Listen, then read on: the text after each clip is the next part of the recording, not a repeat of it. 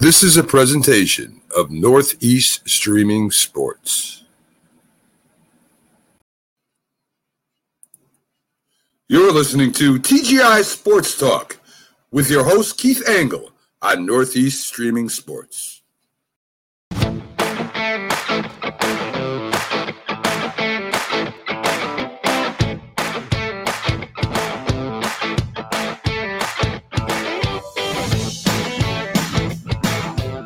Good morning, everybody.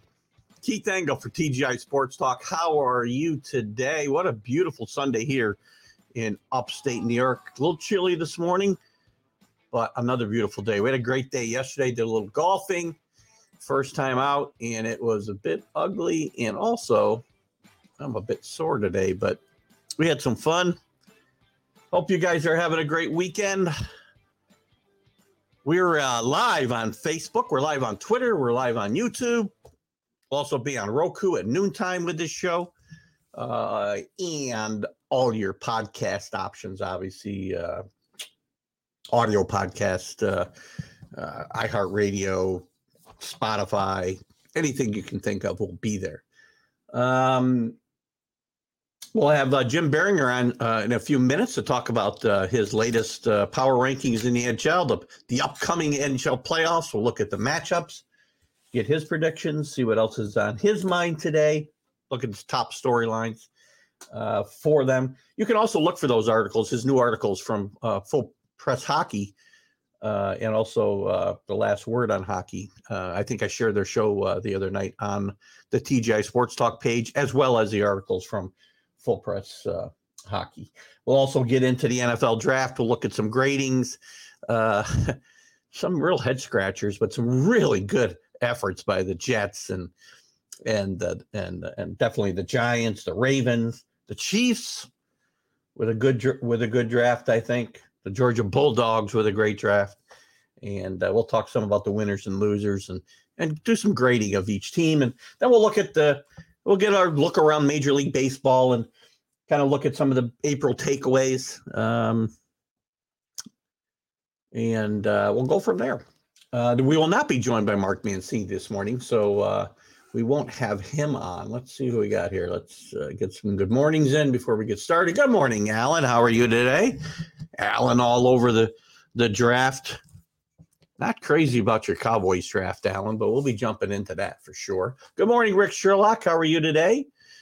Great to have you. I know you're always excited to have Alan coming on. We'll be talking about the Yankees. Alan, what do you got here? It's an 8-game win streak, by the way, Alan. Listen, they're playing good baseball. They're getting good pitching. Garrett Cole was awesome last night. He has been his last two starts out. All the pitchers have pitched well. Talian has been a bit, erratic in that especially not going deep into games, and that could be a problem at some point. But they're doing well. Judge is hitting well. Rizzo's hitting well. Kiner Falefa is playing really good at shortstop, making the plays that need to be made, which is really important. And we'll jump into that also today. There's some keys to what the Yankees have done here. Obviously, my predictions were not for them to do very well this year. And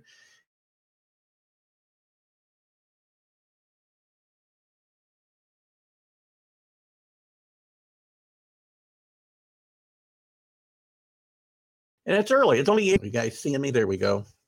I don't know if my audio goes when I get that I'm going to have a little hiccup in the internet this morning. So if that happens a few times, I apologize. So anyway, that's where I stand there with the Yankees. Lots to talk about there. Look at that pitching staff has been really, really good, especially lately. And they're getting deeper into games, which is important because you can't be blowing out.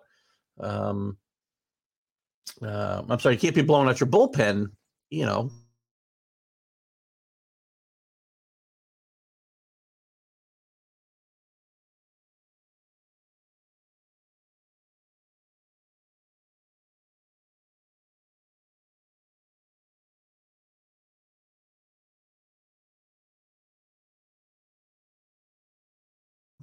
a third of the way through the season.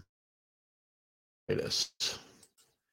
All right, I changed my resolution a little bit. Let's see if that helps a little bit. Sometimes the higher resolution causes an issue. So if you see me pop out, I'll be right back. So I'm not sure what's going on this morning. Let me just check one thing. Yeah, I guess we're on the right connection. So anyway, lots to talk about. I'm sure Rick is happy. I don't know whether he's crazy about the Vikings draft or not. With Rick here, quickly, we'll talk about that for a second as we wait for Jim Beringer to pop in. The Vikings traded out of their spot where I thought they'd take Kyle Hamilton myself, I think at 12, traded all the way back to 32, but still come away with a really good safety and one from Georgia, which has got to make Rick very happy, I'm sure. Good morning, Carlos. The Mad New Yorker's in the house this morning. Good to have you with us, Carlos. Hope all's well there in Tennessee. Titans with an interesting draft, obviously. Coming away with who'd they come away with? Did they come away? They came away with Malik Willis later on, but I think overall they're weaker than when they went into the draft. And Carlos is back in New York City, so we'll call him a Jet fan today instead of a Tennessee fan. I'm not sure, too many teams we're rooting for here, Carlos. We can't be rooting for the Jets and the Giants and the Titans. I mean, that's just me. I root for one team. I got one baseball team. I got one football team. I got one basketball team. Don't be that. I got to root for stories otherwise. So, hockey coming up. Listen, let's jump into the hockey real quick since we'll get warmed up for Jim Beringer to come in. We finished the regular season. I believe the playoffs start today. We got some interesting matchups in the East with the Panthers facing off against the Capitals. You got the Maple Leafs in Tampa Bay. Maple Leafs had a good season, but now they get the defending champions who have righted the ship a little bit. And I'll get your comment in a second, Rick. Righted the ship a little bit. The Hurricanes against Boston, and a really good matchup in the first round, Rangers and Penguins. Rangers have dropped a little bit in Jim's power rankings, and we'll take a look at that quickly. Out west, the Avalanche will play the Predators. The Wild will play the Blues. Interesting series. Blues have been playing really well lately. The Flames, who have been red hot, Dallas against Dallas, and Edmonton against the Kings. And Vegas, out of the playoffs. Winnipeg, out of the playoffs. What do you got here, Rick? Good, not great draft. Time will tell. Well, time always tells. This is the problem. Yeah, I got the Dogs as one of the big winners of this draft, by the way, with 15 draft picks going. And I think the Bama team of 2017 only had 11, if I remember. And the losing A.J. Brown did. Look, that hurts. The contracts these wide receivers are going for, by the way, are just outrageous now. And you're going to see, a bubble burst. And it started probably with, I don't know if it started there, but Jacksonville certainly at least kept the ball rolling if they didn't start the ball rolling with the signing of Kirk. And now you've got Hill, and now you got Brown, and this will be a continuing trend as we go through this, I'm sure. Rangers and Pittsburgh. I think it's a great matchup. We'll certainly jump into that with Jim Beringer. And I think we'll get a little bit of Jim's thoughts on the NFL draft as well. Because Jim, listen, we bring Jim in as our hockey expert, right? But Jim's really well-versed in the sports world in general. We have him on our college Sports Huddle show. We have him. We will talk to him from time to time on Sundays about other things. So the Titans boosted depth. I get that, Carlos. So we'll jump through some of the teams. We'll go team by team, and we'll concentrate more on the teams that you guys are interested in once we get to that. That'll be our second segment today. We'll get into that after. I got to tell you, Alan, this is if he was picked in the fourth round, I would have said he's a really solid pick. For him to go second when almost every projection of him was about 100 picks later, this is another reach. And there was better players available at that point. Now, I don't pretend to know every thought that's going on in these draft rooms. And, far be it for me to question, the greatest coach of all time. But this has been an interesting draft for the Patriots. If some other coach had this pick, these picks in total, they'd immediately be on the hot seat, most likely. This is an interesting, and it could turn out to be very, very good. The strong pick, I don't have a problem with it. I have more problem with where he was picked. Bailey Zapp. He set some records at Western Kentucky. A little shocked about a fourth-round selection there, though. Look at the Patriots could use a backup quarterback, but in the fourth round, no, they wouldn't have got him later. Well, they might have got him later. It's shocking to me that he goes before Sam Howell, who I think went in the fifth round, if I'm not mistaken, to the Redskins. Number one. So it'll be interesting. We'll go through all of these, and you guys, we can comment on this until Jim comes in for sure. I mean, there's going to be a lot to talk about, and I do want to get in. And if we don't get to Major League Baseball, except to finish up the show, near the end, that's fine. I want to spend some time on this draft because, next week it's not news anymore. We'll be on to something else. Pick one in round 5. That's what I thought. By the way, a lot of these quarterbacks who fell, Corral, Ritter in a way, I think, Willis, Howell, they end up in pretty good spots, I think. Howell, look at Carson Wentz is not the long-term solution in Washington. And if he gets hurt, you might see Howell. I know they got some other guys, but you may see him. Kenny and I spent a little time with Mac and Jack and the doctor yesterday. They have a good show on Saturdays. Dr. Jack is really, really smart when it comes to the Yankees, man. I think I know a lot of stuff. This guy knows Yankee history like nobody. Glad you went because you found yourself agreeing with Jack some. It's funny. I don't often agree with Jack, but Jack actually said on our draft show Thursday night that after Malik Willis didn't get picked in the first round, that he wouldn't get picked in the second round, which I did not think would happen. But it did. He had it dead on. So good job by Jack there. And with no further ado, I had mentioned before, we'll get our first segment going here with NHL hockey and talk to Jim Beringer from Full Press Hockey and the last word on hockey on the Mad Radio Network. And I do share those links. I sometimes forget to share the show, so I'm glad Jim sent me the link last night while I happened to be sitting right at I had it on my phone. But I love to share the show because there's a lot of good insight there. And then we kind of get a recap of that today. So let's bring in, without further ado, Jim Beringer. Good morning, Jim, our man all over the NHL. Jim Beringer, how are you? Good morning. I'm doing well. Appreciate the introduction.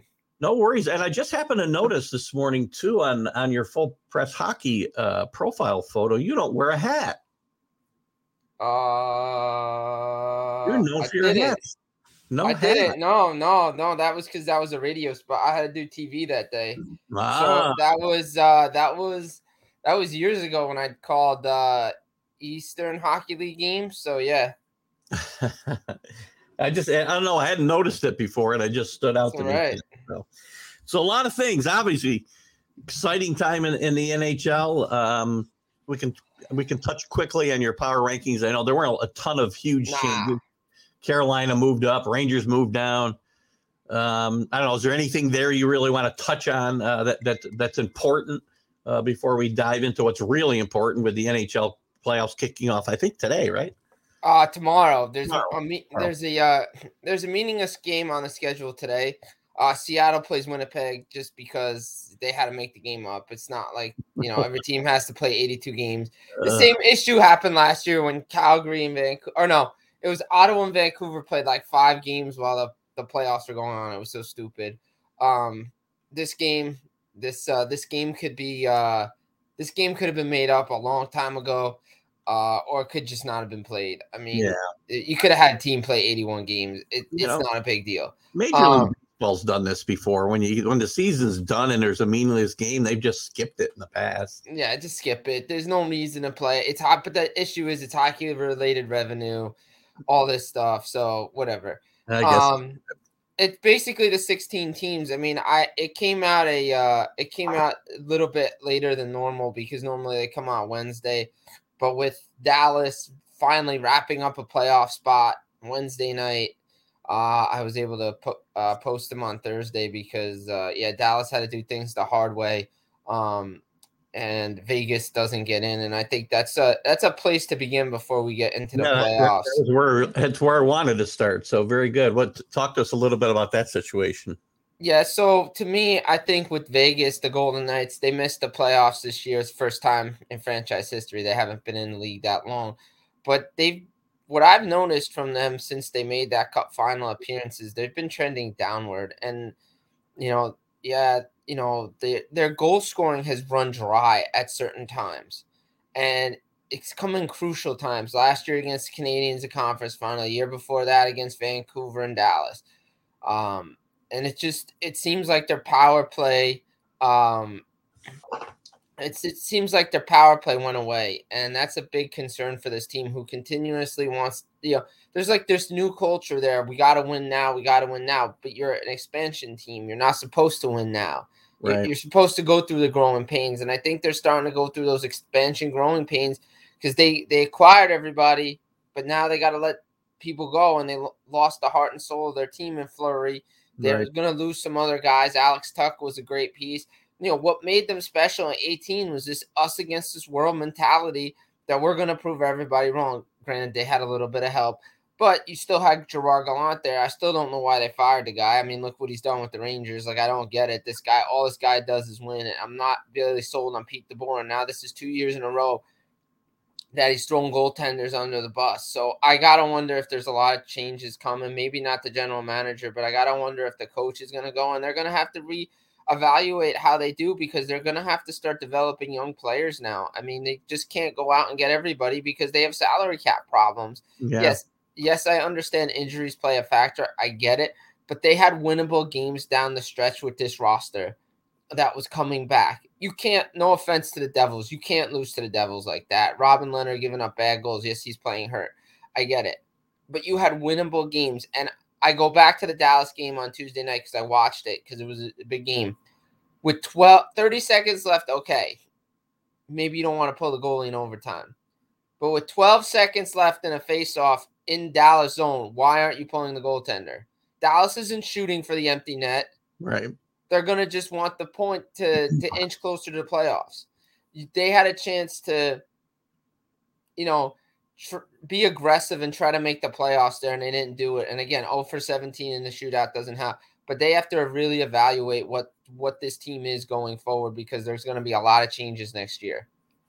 Yeah, there'll probably be a lot of changes throughout the league. We'll touch on that. I want to touch on one piece of that before we let you go today, but we're going to have a lot of time to talk about that once we get through this. Well, probably even during this playoff season, there'll be some changes that come, I'm sure. Let's jump headlong into these matchups, and you can give me kind of your synopsis and the storylines you think that are going to come out of this. I know you had an article that we posted yesterday about your top 5 storylines, and I guess you can throw those in as we go through the matchups here. Let's start in the Atlantic Division, where the Florida Panthers, who are red hot, their winning streak did come to an end, but that's not necessarily a bad thing, probably heading into the playoffs. It's not always a great thing to head in with that big, long winning streak. But they'll match up against the number 4. They're the number 1 seed here in the East, against the number 4 Washington Capitals. What are your thoughts on this matchup? Yeah, so they'll match up with the quote-unquote 8 seed in the East, the Washington Capitals. To me, I think this is Florida's chance to finally win a playoff series. I mean, this is a big storyline heading into the playoffs, is they haven't won a playoff series or first round since 1996 when they went to the Stanley Cup final. This is a good opportunity for them. Their power play is starting to click. Reinhart, Duclair, Duclair's been an afterthought, and he scored 30+. I mean, you got Huberdeau, you got so many guys, Bennett. This team up top to bottom is really good. Good goaltending in Bobrovsky. This is a make or break playoffs too for Bobrovsky, I think. to really show that he's worth the money that they paid him. This is why they brought him in, because you got Spencer Knight right there. I think they have to stick with a guy because last year they were flip-flopping because Bobrovsky didn't play well, this and that. So I personally think that, this is Florida's series to lose. Do I think Washington can pull an upset here? If they get good goaltending from Vanacek, yes. But, Washington's older. This could be their final run together.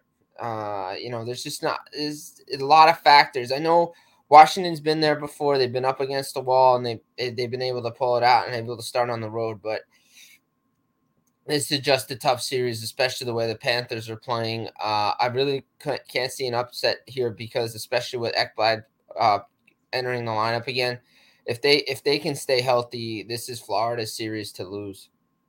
And as you said, it'll be good to get that monkey off their back. That sometimes can weigh these teams down. So that's about the only thing I can say that would maybe get in their way of winning this series. The second matchup here in the Atlantic, kind of a similar situation with the Toronto Maple Leafs against the number 3 Tampa Bay Lightning, the defending champions, who were swooning a little bit, but have really kind of got it together here in the last 10 days or so. Yeah, I mean, think about it. Everybody said they were tired. They looked old. Everybody looked tired. Vasilevsky overplayed. Everybody said they played too much hockey. What do? They just come out, beat the Panthers, score 8 on the Panthers, 8 on Toronto, light up everybody, show that they're still the defending Stanley Cup champions. And I don't care if Toronto's a home team. Tampa Bay is favored in this series. They have to be. They're the 2-time defending champs. They've been there before. Kucherov, Point, Stamkos. Stamkos is having an unbelievable year. This team, to me, has a legit shot to three-peat. I mean, there's no reason why this team can't three-peat. Top to bottom, this roster is awesome. You have a 4-headed monster on the back end. Andre Vasilevsky is the best goaltender in the world. Prove me wrong, because he is.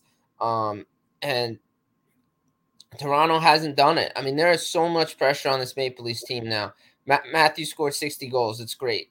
He needs to show up in game 1. The last couple of years, he's waited to game 3 to score a goal. He can't do that anymore. Mitch Marner has to step up. John Tavares has to step up there.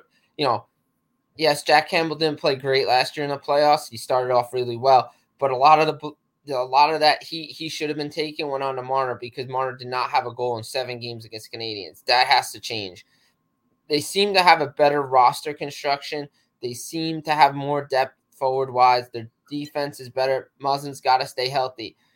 But Tampa has been there before, and I think if Toronto can get past this series, they will. There's a good possibility that they could make a deep run, but they have to get by Tampa Bay again. And there's going to be a lot of questions raised if they can't do it.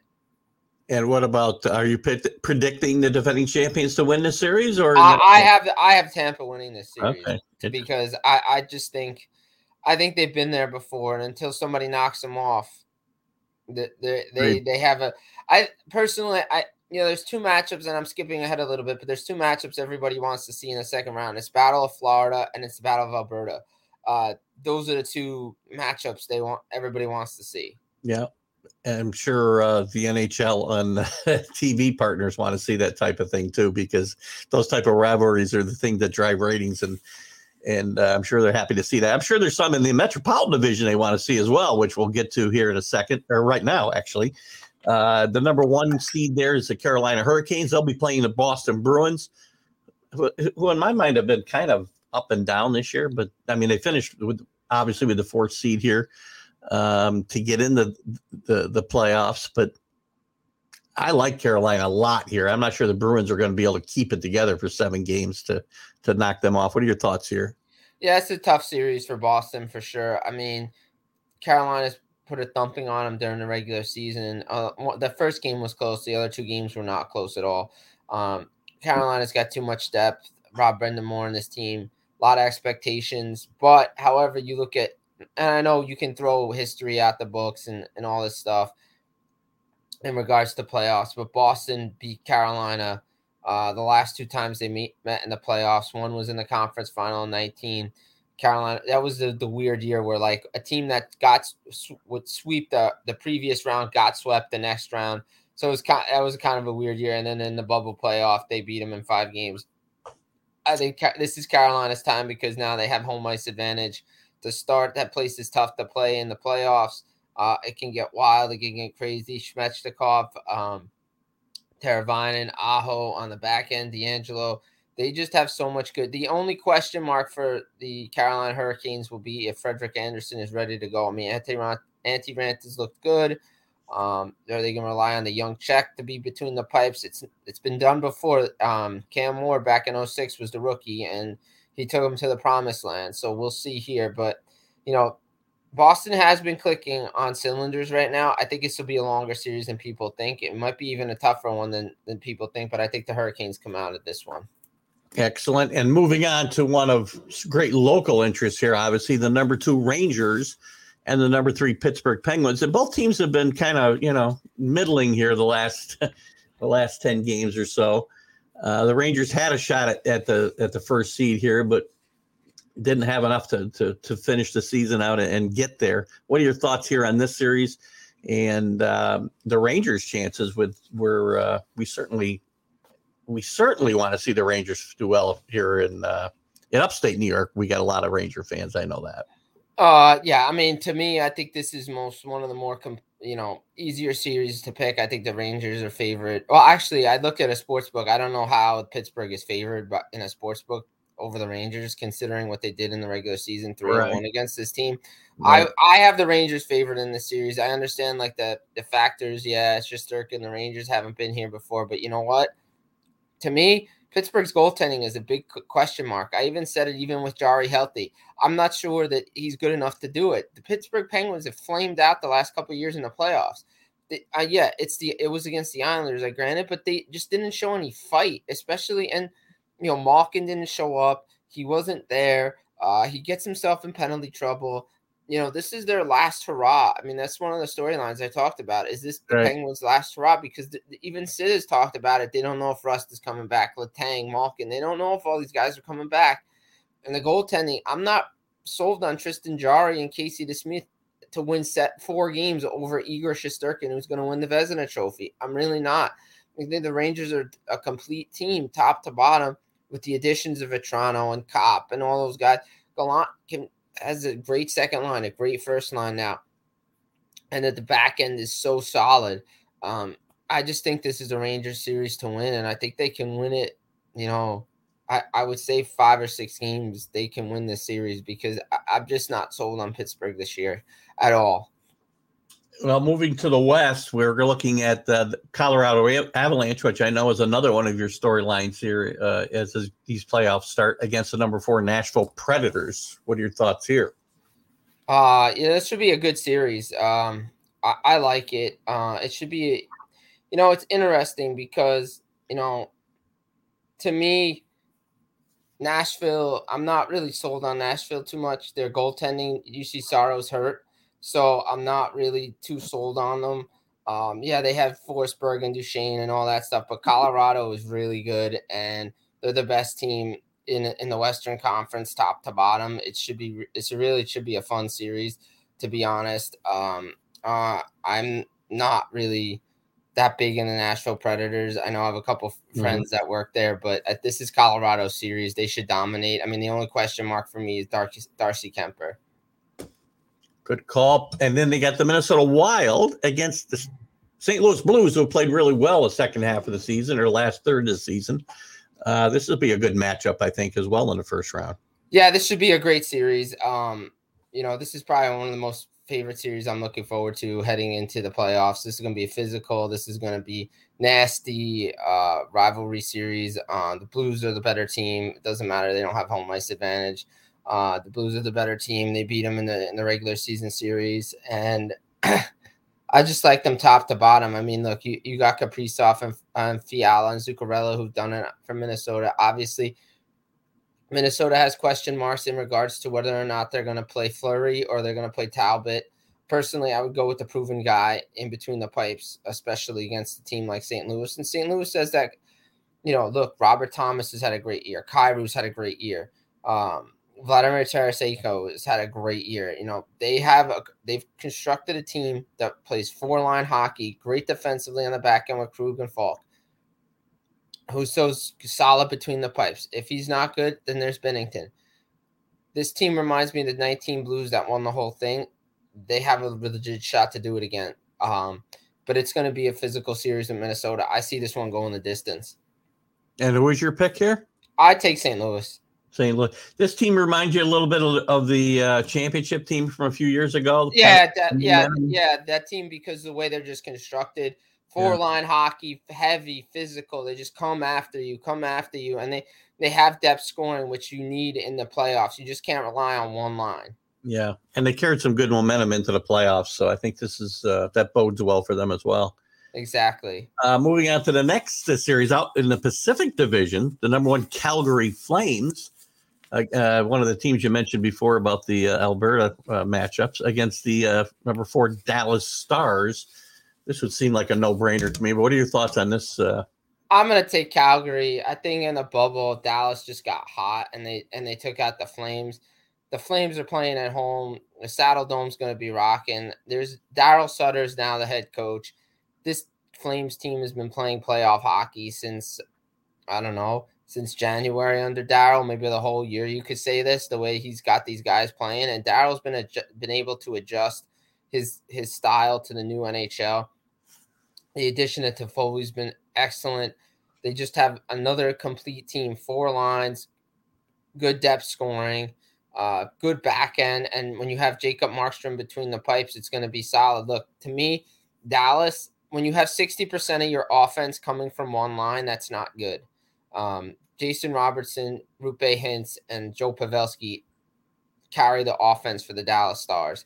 If you can shut that line down and you make everybody else beat you, that's a winning formula, because the games I've watched Dallas this year, they just, if those guys don't score outside of the last game, but they beat up a bad team. But other than the last game, they really haven't had too much depth scoring.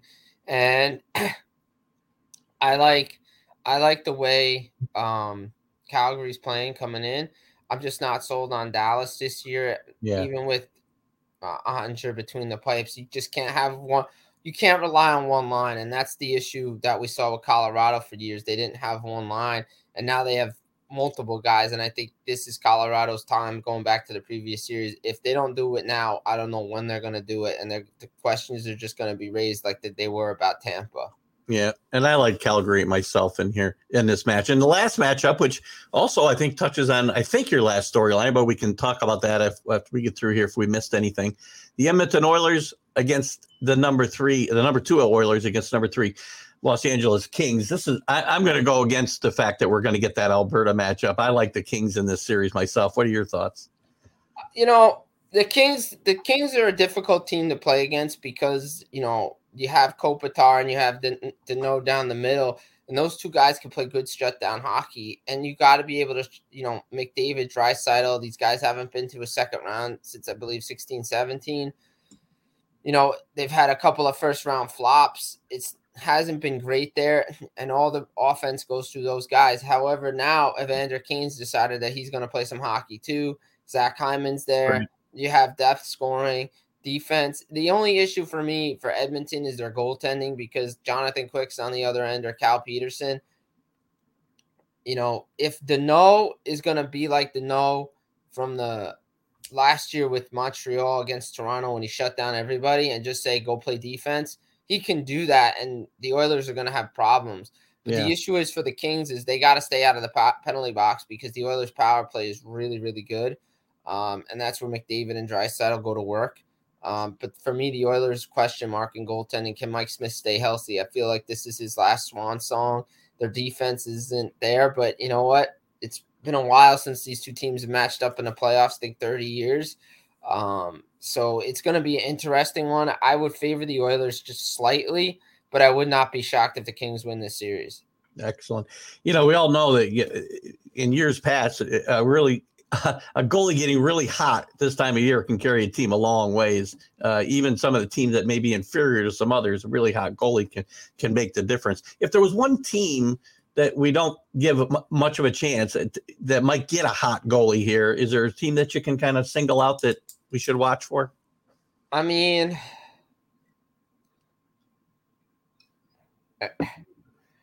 all the favorites have real good goaltenders. Right. I mean, I think the team nobody's really talking about is Carolina. I think, everybody's talking about everybody else but Carolina. And I think Carolina has a chance to go on that run. I mean, Minnesota is not getting a lot of love because of who they're playing against. But, if Fleury can turn back the clocks, then he's going to be that team could go on a run. Edmonton's playing well, but, it's all about matchups. Like I said, Dallas beat Calgary in the bubble playoff. I'm not going to hold a lot of stock in that. I mean, it was the bubble. Calgary has fans now, and I think they're the better team. I don't really see Dallas making that run again. I just don't. Are you willing to give us a finals pick at this point, or you want to wait? I'll wait. The lot can change here so fast, right? I mean, it's so wide open this year. I see the East as being stronger overall, deep in teams. But what are your thoughts there? I mean, these are the best 16 teams in the playoffs. I mean, 13 out of 16 have over 100 points this year. 8 alone in the Eastern Conference.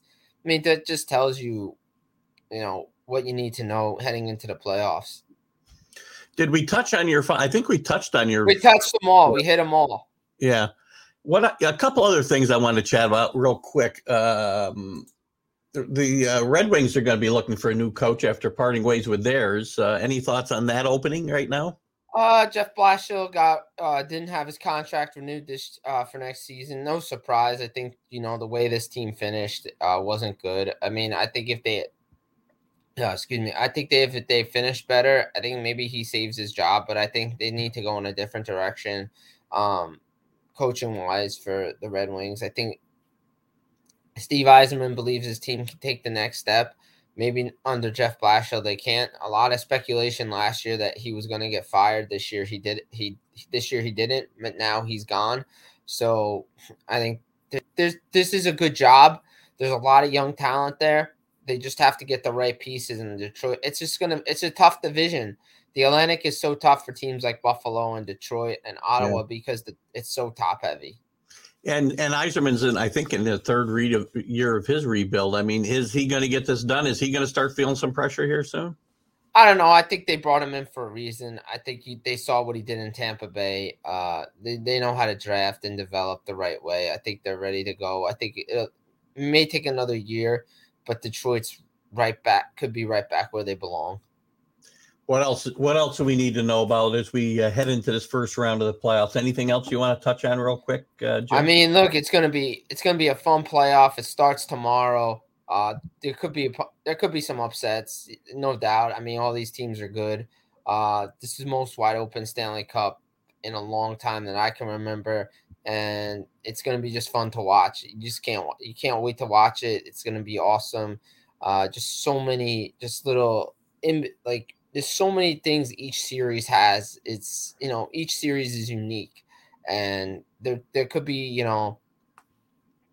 who's that team that's going to come out of nowhere and make the final? Like, that's where we're looking. Like, it seems like somebody out of nowhere just makes it.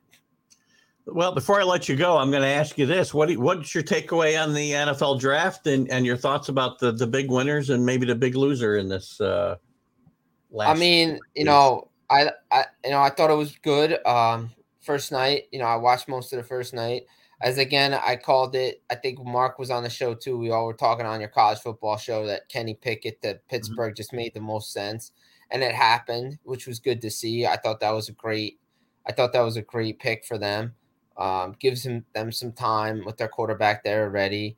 But he's going to be playing for the hometown Steelers. A lot of that going on with a lot of guys staying in their own states.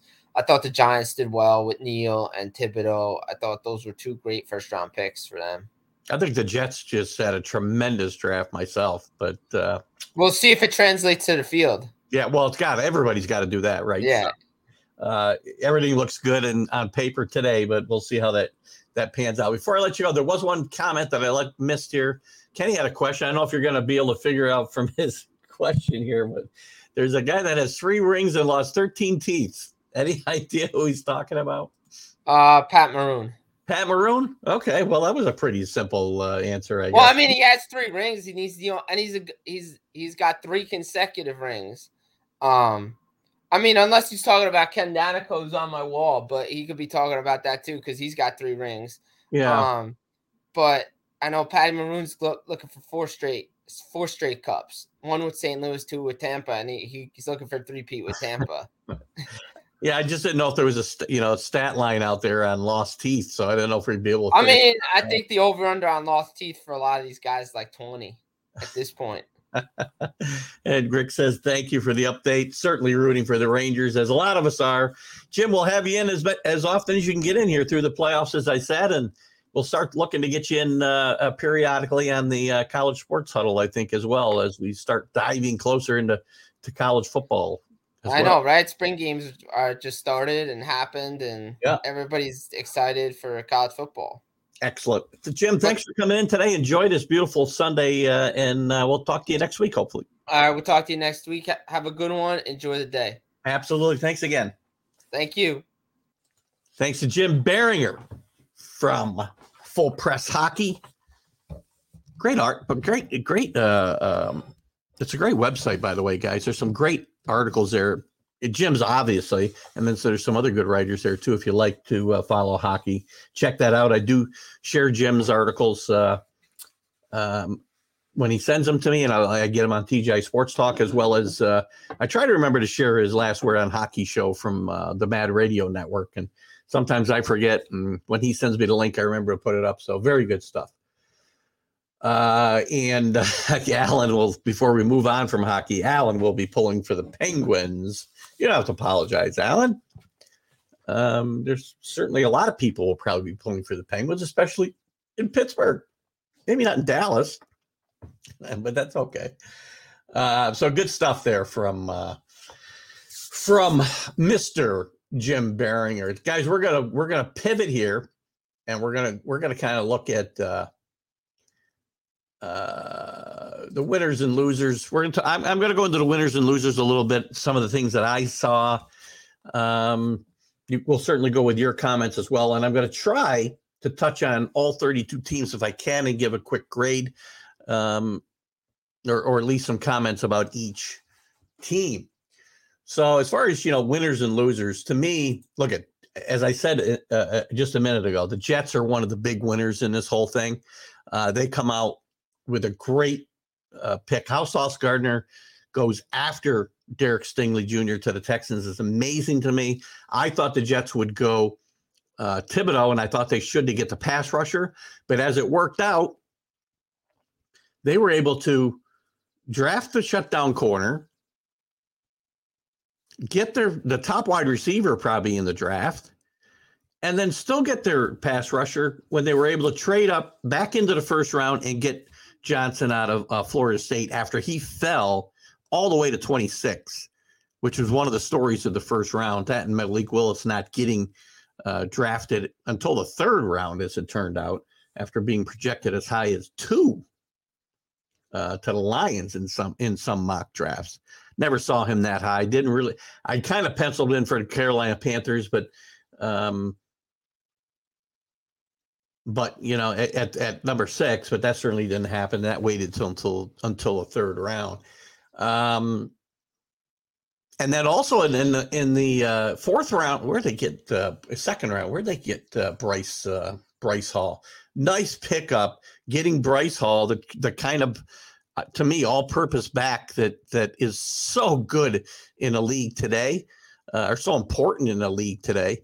And I think they did a great job getting him with their 4th pick in this draft. So the Jets come out to me as one of the big winners here. I think the Giants did well. I didn't really put them in my winner category only because I wasn't crazy about their draft after the first 2 picks. They did a really good job grabbing Thibodeau at 5 after the Jets took Gardner. And there's no way the Giants probably would not have taken Gardner if it had been flip-flopped and the Jets took Thibodeau. So to me, that sets up an interesting dynamic for years to come here of, what team comes away the winner here in these picks, because they could have gone to either team, both of them. So it'll be interesting to see what happens there. The Ravens did a tremendous job, I thought, regardless of Lamar Jackson tweeting out his WTF once they traded his wide receiver, Marquise Brown, away during this draft. One of the 2 trades in the first round of wide receivers, which we'll touch on in a second. I'll just say the other one was A.B. Brown, obviously getting traded to the Eagles and then signing a huge contract within about 5 minutes of being traded. And they did replace him with the wide receiver out of Arkansas, Burks, who's going to be a good receiver, and that would have been a good pick for Tennessee, and putting him in that lineup with Brown and Robert Woods, who they've acquired, but he's recovering from knee surgery. That would have been a great triumvirate, but I think the Titans end up kind of on the downside of this draft. I think the Chiefs did a great job. They were able to really improve their defense with their first 2 picks, coming away with Krophilus. I think he was the second pick they made out of Purdue, to be able to strengthen that defensive line and to be able to get. I'm trying to think who the hell they got as a cornerback now. My mind, there's just so many picks, man. It's so hard to keep things straight going forward. Who did they take with their first pick? I know you're in here somewhere. Where are you, dirty sons of guns? Well, I can't find it right now, but it'll come to me here. We'll get to it when we go through the team by team selections, by the way. I had one that was alphabetical. That might help me. There we go. Let's see here. Who was that first pick by Kansas City? Somebody's probably helping me out while I'm doing this, and I'm probably doing this for nothing. Oh, yeah, Trent McDuffie, of course. Trent McDuffie out of Washington. And then, so they hold their ground. They don't reach for the wide receiver that they really want to get in the first round. Sky Moore, who was flying up the draft charts here the last couple of weeks. But they do a great job getting Sky Moore in a second round. So he's going to fit that offense tremendously. Is he going to replace Tyreek Hill? No. But they'd already made a couple of really good moves for wide receivers and Juju Smith, and another move that at the wide receiver position. This team, by the way, is retooling, not rebuilding. It's a team that still was in the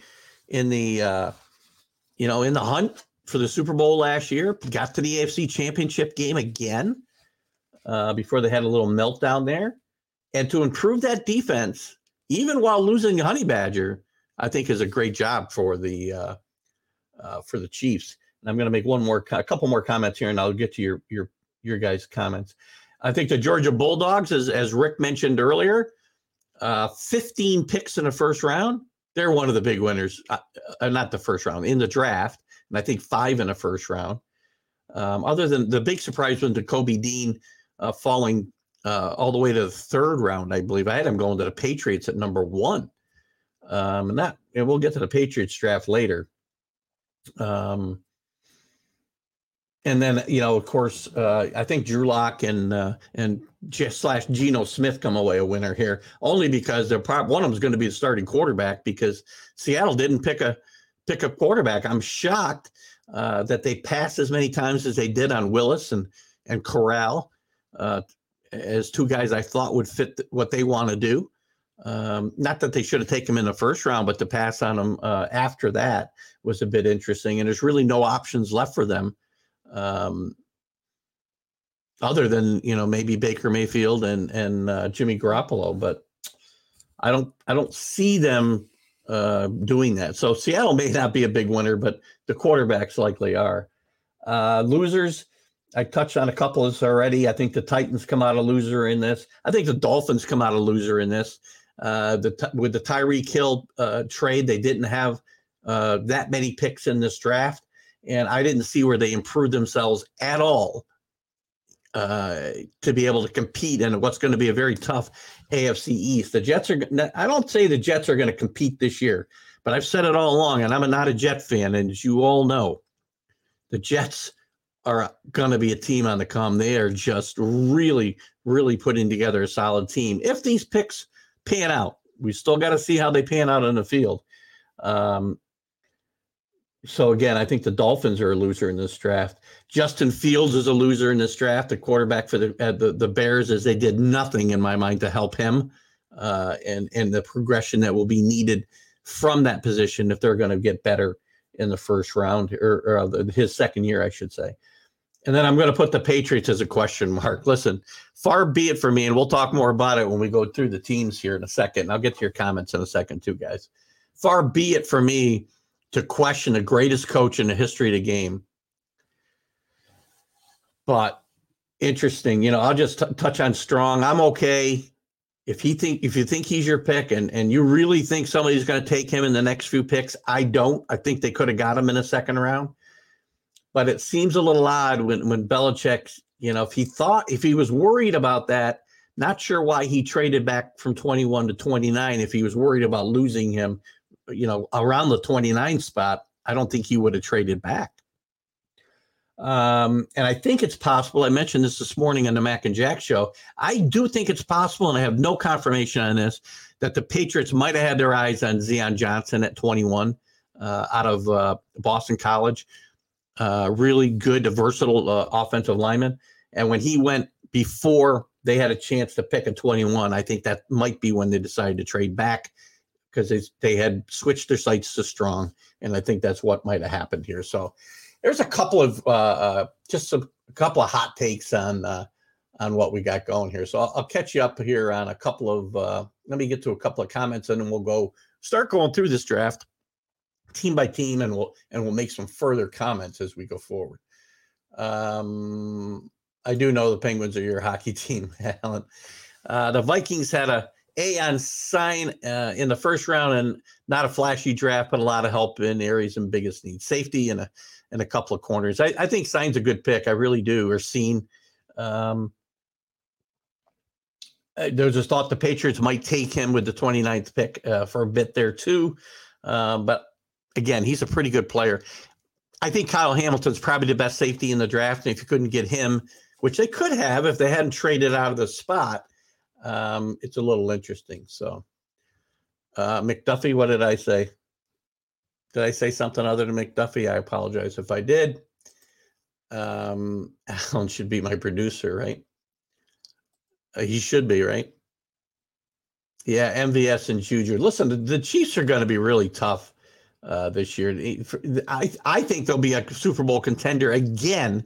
I know a couple of people we were talking about on the draft show that, in a couple of years, there'll be a Super Bowl contender. They're a Super Bowl contender this year, guys. Patrick Mahomes is still the quarterback and still at the top of the quarterback charts.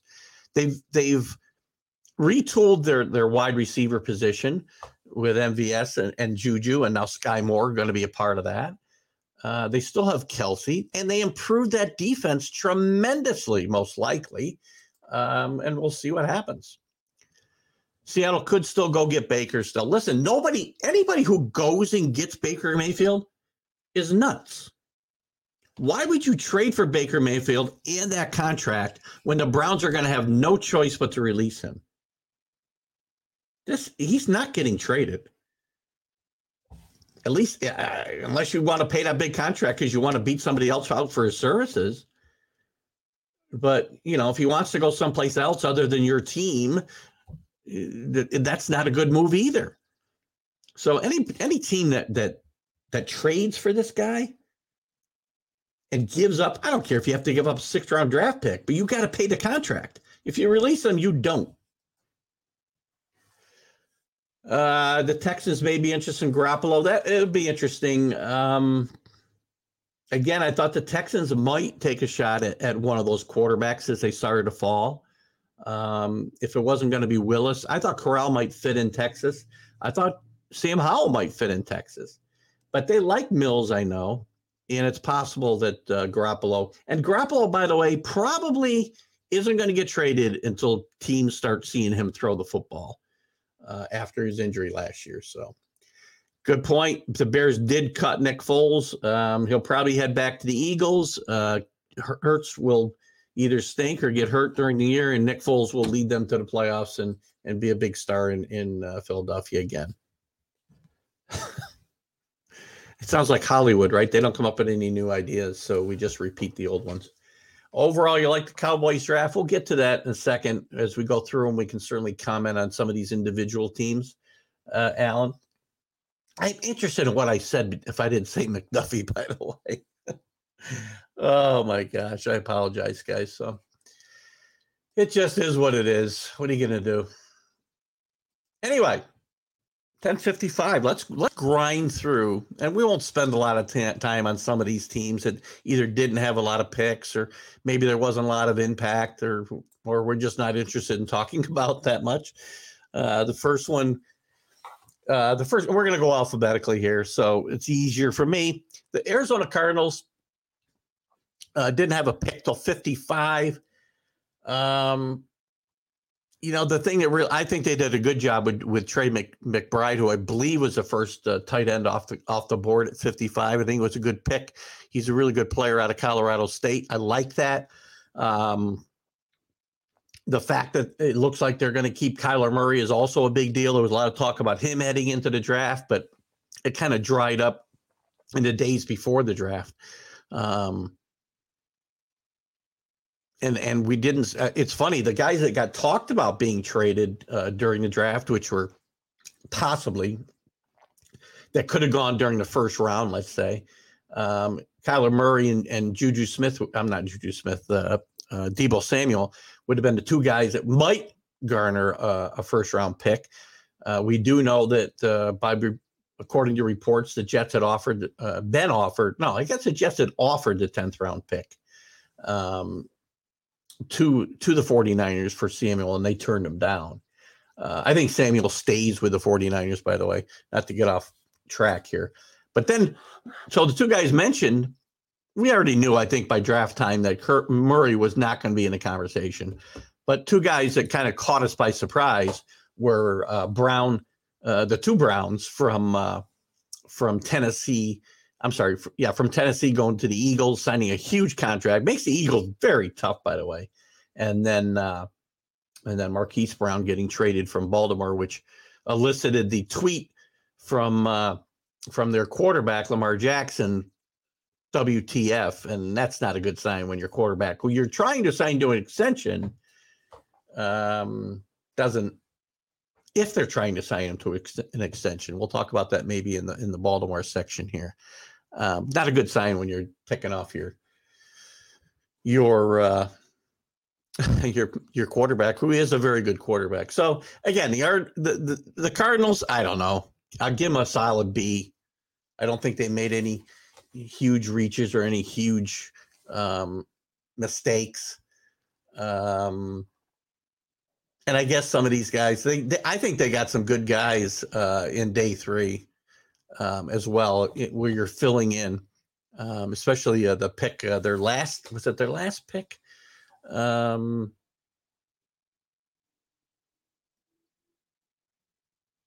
Yeah, no. Oh, I guess it was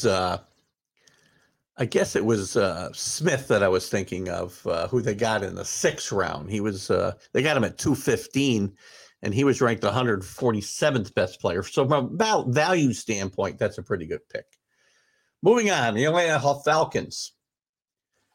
I don't think the Atlanta Falcons did a bad job here at all. In fact, I'm probably going to give them an A with getting Drake London with their first pick out of USC, a wide receiver, which was wide receiver and defense, where they probably were considering going here in the first round, and they went defense the next couple picks with I'll butcher his name, Abekakite from Penn State, edge rusher. They got him in the 2nd round, and he had first round talent, but in a lot of people's accounts. And then they go Troy Anderson, linebacker out of Montana State, and then Desmond Ridder, which I think from a values perspective, getting him with the 74th pick, Desmond Ridder may be the most ready college quarterback to play in the NFL today, with the style of offense that he played, the experience that he had in college as far as number of years played, and a winner. And he may compete. And he matches up very favorably, I think, with Marcus Mariota and the things that can do. I'm not saying Desmond Ridder is going to be a franchise quarterback or lead his team to the promised land, but this Desmond Ridder could play sooner than you think. Let's look at a couple of comments here. Kenny's all right on topic here, as always. Thank you, Kenny. Golf, June 4th, yes. As I think I mentioned, I mailed the check in, and I do believe we have our 4th. I'll let you guys know as we go forward. I have to verify that when he returns from the Dominican here in I think in a week. Hollywood Brown going to Arizona is an interesting pick. That's a good. That's an interesting comment there as well. It puts another really good receiver on the other side of Hopkins. So I think it'll be very interesting to see what happens there. What else did I miss here? Anything else? Nope, we're good. All right, let's move on to the Baltimore Ravens, who I think had a great draft. I mean, guys kept falling to them. To me, they get the best safety in the draft in Kyle Hamilton out of Notre Dame. They get the best center in the draft. Unless you want to count Zion Johnson, who I like a lot, but he plays all along the line. He may end up being a center, as Mike Strong made on being a center, by the way, at some point. But I think Linderbaum was the best center in the draft. And then they get off the edge David Ojabo from Michigan, who's probably going to miss his first year, but this is a really good pick in the second round. And he's going to be a guy who contributes in this league for a long time. I said this before. This draft, while maybe not overwhelmingly full of Hall of Fame type players, is really deep in quality NFL players who will contribute to teams for a long time. And we'll see again how that plays out. Well, Kyle, we're talking about it since sometimes we don't get these in real time. It's like building. We have some big shoes to fill. Hamilton filling Ed Reed's shoes, to be honest with Alan, but it's a good comparison. And I like Hamilton's game a lot. And I think this is a really good start to this team. And again, they had some good quality picks, I think. And by the way, Ojabo does reunite with his old coordinator at Michigan, Mike McDonald, and also one of his high school teammates, Adafe Owe. I need some more Smith and Jones. Sorry, my lack of political correctness. Another guy they picked up a little bit later on, third round, Travis Jones, defensive player out of where did he come out of? You got to see where he came from. Oh, out of Connecticut, right? Probably he'd been ranked with first round talent. So it's a nice pick for them in the third round. And they came away with some interesting picks. There's legitimate injury concerns with Armour Davis, but certainly I think overall this was a really good draft for Baltimore. Now, interesting with Baltimore, and there is a Harbaugh connection with Ojabo as well, of course, with Jim Harbaugh and John Harbaugh being brothers. Ravens' situation with Lamar Jackson bears watching, though. They haven't locked him up.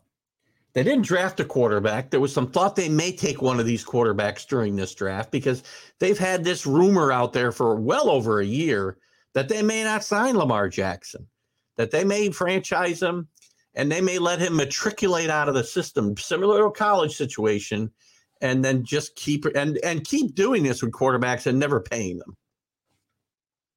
Whether that's a great game plan, I don't know. Actually, John Harbaugh denies that's what they're thinking. But it's possible. Anything's possible in today's NFL. Everybody's looking to be the next brilliant strategist, right?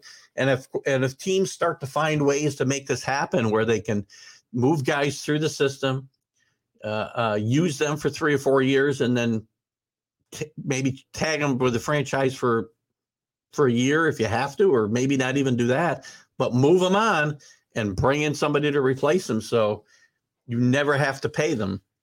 Don't know if that's the best way to build a football team, but we'll see. Well, Lamar may be okay. He'll be okay, whatever, because if he doesn't play in Baltimore, he'll play somewhere. The worry with Brown is his game and whether you can't make this guy a pocket passer. A lot of people say keep him in a pocket, got to keep him healthy. You can't change the way this guy plays. If you take away that aggressiveness and that running game, then he is not as valuable a player as he is with it. So I don't see that happening. And it could possibly mean his career may be shorter than some others. Well, I don't think it's about the agent. It could also be about what the Ravens plan to do at that position. It won't matter who his agent is. If there's some, I'm not even going to comment on Kaepernick. The situation is too big not to have a professional and their perspective. Yeah, fair enough. Let's move on to the Bills. Bills with a nice pick. I thought they would get Andrew Booth, who actually slid into the second round as well. One of the bigger surprises in the first round that he didn't go. But they come away with Career Elam from Florida.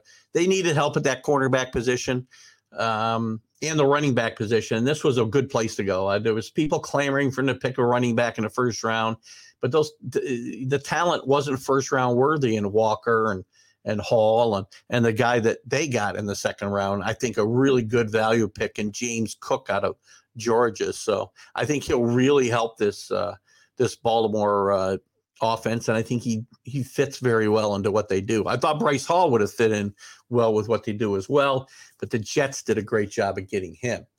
Who else stands here? They drafted one of the, I think, 2 punters that were drafted, and Matt Arisia out of I think maybe there was 3. He was the second guy to go. He was kind of the punting savant in college this year out of San Diego State, but I think he was the last punter to go.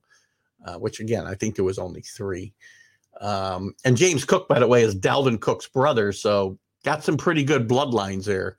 And I think he fits that offense very, very well. So again, I'm going to give the Buffalo Bills I'll give them a B+ here. Nothing crazy, but they fill the needs that they need to fill. What do you got here? Bills did horrible. I don't know. Look at. They picked up the running back that they needed, and they picked up the cornerback that they needed. And there's no way to know to get, when it comes to offensive linemen, you can sign, and the Patriots did this for years. They would get them in the back of the draft, which Buffalo didn't do. Or they would sign them as undrafted free agents. I don't know what Buffalo's done so far. But there are ways to cobble an offensive line together. And if you get the right coach, a coach who can coach the guys up, you can survive. And look at offensive line was not this team's biggest need, Carlos. It was definitely the cornerback situation because they lost their best cornerback in free agency, and they had to make a move there, and they had to address the running back situation. The running backs were terrible. Bryce Hall. Thank you, Alan. Bryce Hall. There is a Bryce Hall somewhere, isn't there? You'll catch me on that forever. That's another one that I will forever probably be screwing up. But thank you. Bills do not have good running backs. How often do we have to go into this topic? Oh, my God. You want me to show you the numbers again? Do I have to do this again, Carlos? I'll give it to you again. just because we go through the same conversation every freaking time. Let's look at the running back numbers out of the Bills. Devin Singletary, 870 yards. Well, he did average 4.6 yards a carry, so he got it going a little bit. Their second leading rusher was their quarterback at 763 yards. Zach Moss, under 4 yards a carry. Plus, how many catches did Singletary have? 40. Cook's going to do better than that. He's a scat back. He will be very, very, very successful in this. Their running backs are not any good. Maybe you think it's their offensive line. You can keep telling me that, and that's fine. But I watched Devin Singletary, and I'm not sure how he averaged 4.6 yards a game because every single game I watched him, unless he was playing against the Patriots, of course, the guy averaged about 2.9 yards a carry. Terrible. Well, okay, fine. We are entitled to disagree here. Let's move on to the Carolina Panthers. I think the Panthers, I don't know. Nice pick with getting, Aquino from North Carolina State with the 6th pick, I think. Good job, I think, getting a quarterback in Matt Corral, who I like a lot, in the 3rd round, and staying away from Malik Willis. So I like those 2 picks a lot for them. And I think, I don't know, again, we don't know whether Corral will ever be a great player in this league, but Ryan Tannehill is not a great player in this league. He'll probably will not compete with Tannehill in year 1. We'll talk to Robert Butler. I might get Robert Butler on to talk about this a little bit at some point, but I think this is a good value pick for them. And, again, late in day 2, I think that's a pretty good pick. It's obviously a little bit harder to project what he'll do in the NFL because of the offense he played in at Mississippi. But I think he is a quality quarterback, and he's one of the guys I thought could surprise. And he may be a better quarterback in the long run than Pickett or Willis. We'll see. So again, I got to give them probably a grade A, I guess, overall. I'm not going to spend a ton of time there. Watch, Allen runs for his life. Oh, God. So he's running for his life, but he had time enough to do, let's see, what did he, let me see if I can find this quickly. Here we go. He had time to throw for 4,000 yards and 36 touchdowns.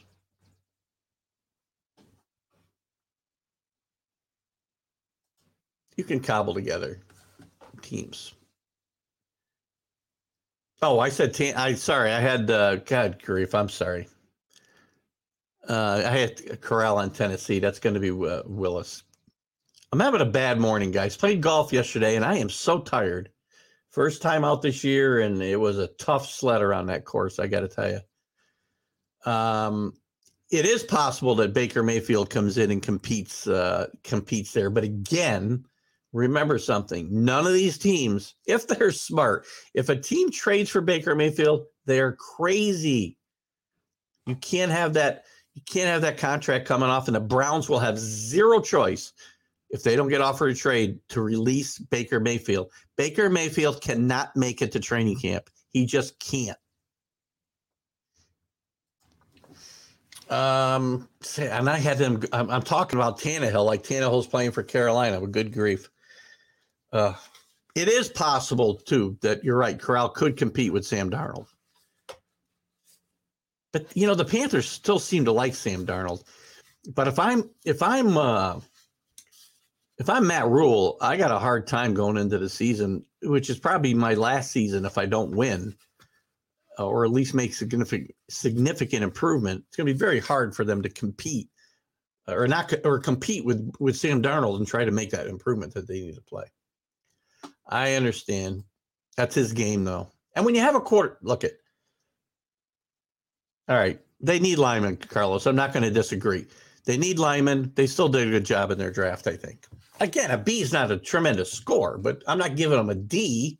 They're not the Patriots. Cleveland has zero leverage. You're right. They don't. That's why he will not get traded. Baker Mayfield will not get traded. Unless there's one dumb owner, which there often is. All right, let's get back on track here. Oh, gosh. Chicago Bears. I'm not giving the Bears a great score here. I mean, again, B minus maybe a C.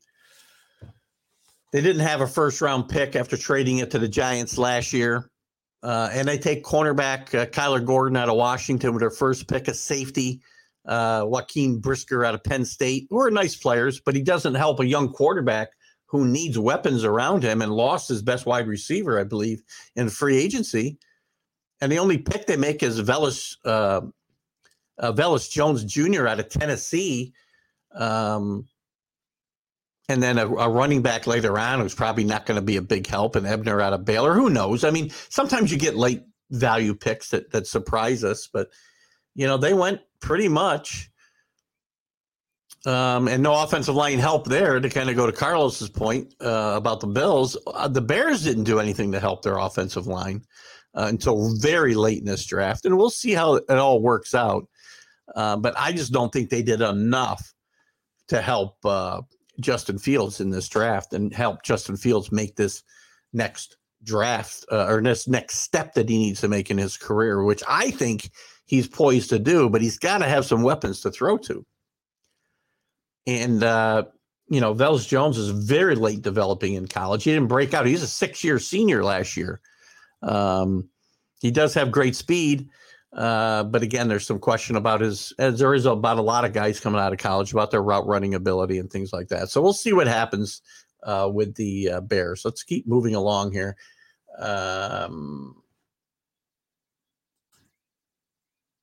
Who own the Raiders?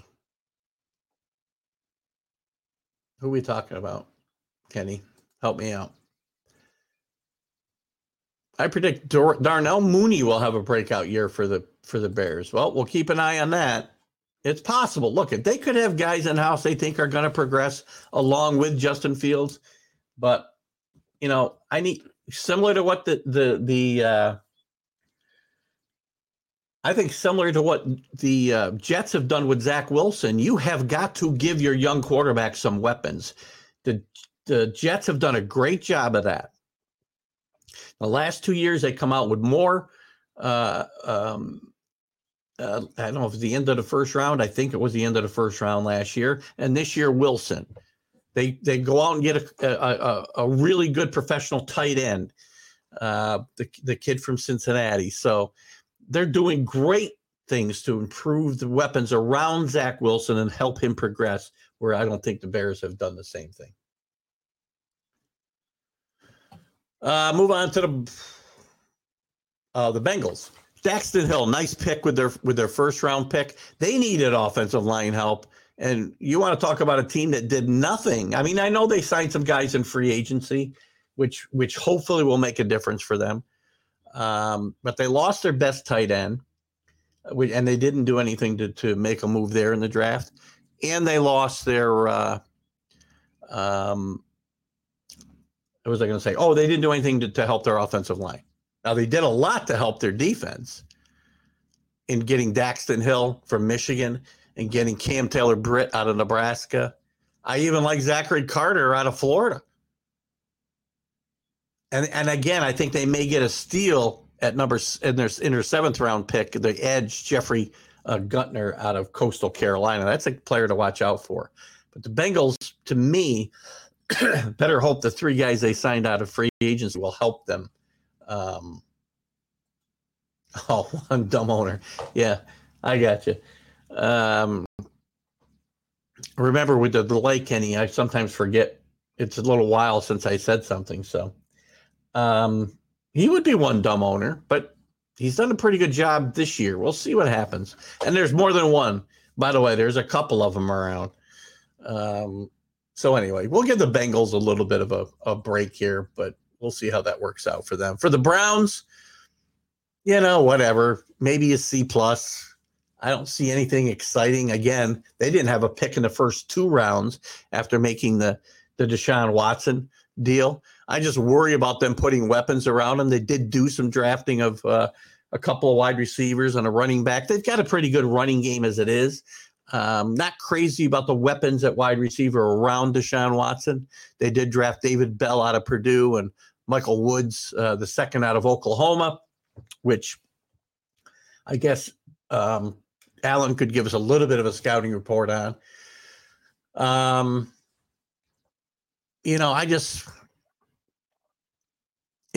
don't know. Martin Emerson out of Mississippi State, not a bad player. There's some talk that he may be a better player once he gets to the NFL and develops there. As he was in kind of a system that didn't play to his strengths in college, but we'll see what happens there. I'm not a big fan of what the Browns have done so far, though. We're going to get to yeah, there's a guy I was trying to think of. Daniel Snyder is the one owner for sure. Half the Browns picks are Oklahoma guys. I don't know if it was half, was it? Carlo, or what's your name? Alan? And they did take 3 guys out of Alabama.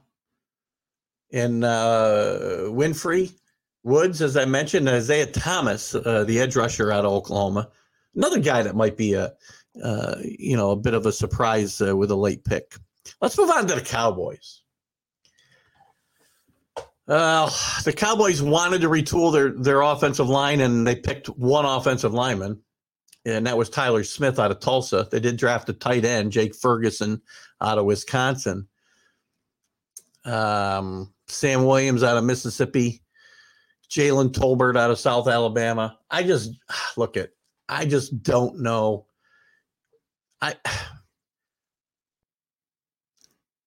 And maybe it's just a lack of big names, right? Cowboy fans always want big names.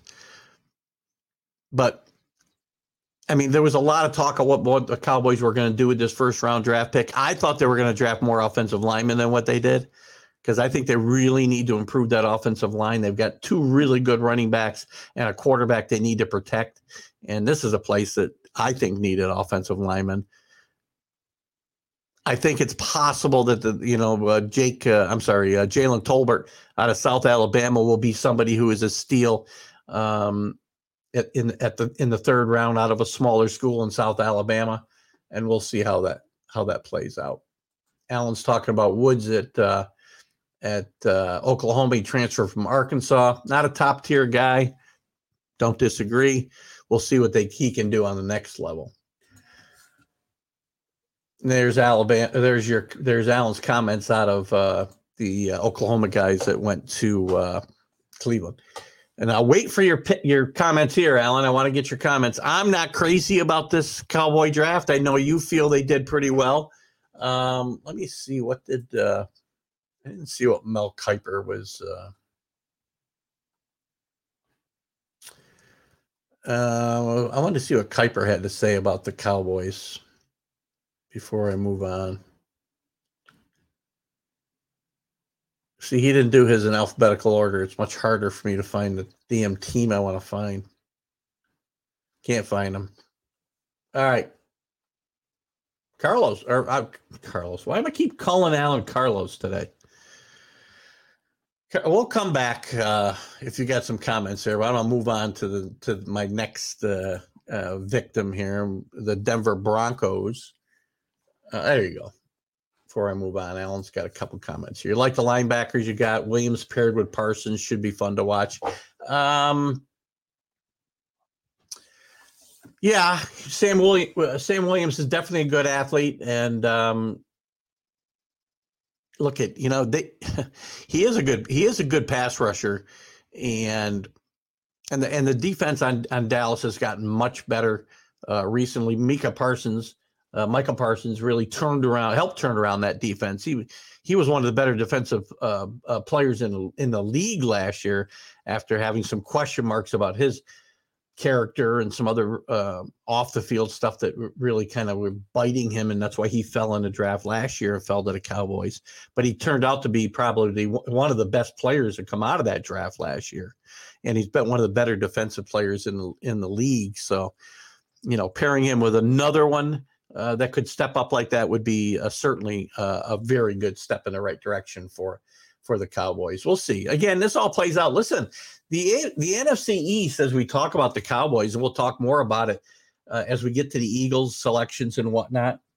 The NFC East is really going to be a strong division last year. You got the defending champion Cowboys, who are always, and again, I know some people are going to comment that they aren't going to win with Dak Prescott, but I still like Dak. I don't like some of the decisions he makes. Again, they have a chance to win that playoff game last year if he just hands the ball to the referee. And that's got nothing to do with his ability. That's got to do with the way you are cognizant of what's going on in the game and aware of the game situation. But this division, Washington's going to be much better next year. We'll talk about their draft here in a second. I think they've got the best coach in the division. The Eagles obviously are going to be tough now that they're really loading up on weapons for Jalen Hurts. Their question mark is quarterback, as every team is in this division. Quarterback will be the decisive point in this division, and right now Dak Prescott is the best quarterback in this division. If Daniel Jones takes a big step ahead with Brian Daboll, then maybe the Giants make a big leap in that division. I still like Washington to win this division. I liked them last year, and I think this is a year they may finally put it together. The problem is Carson Wentz is their quarterback. Is he better than Heineke? I don't really know that he is. And who knows? You may get a chance to see Sam Howell play. I don't know. We'll see what happens.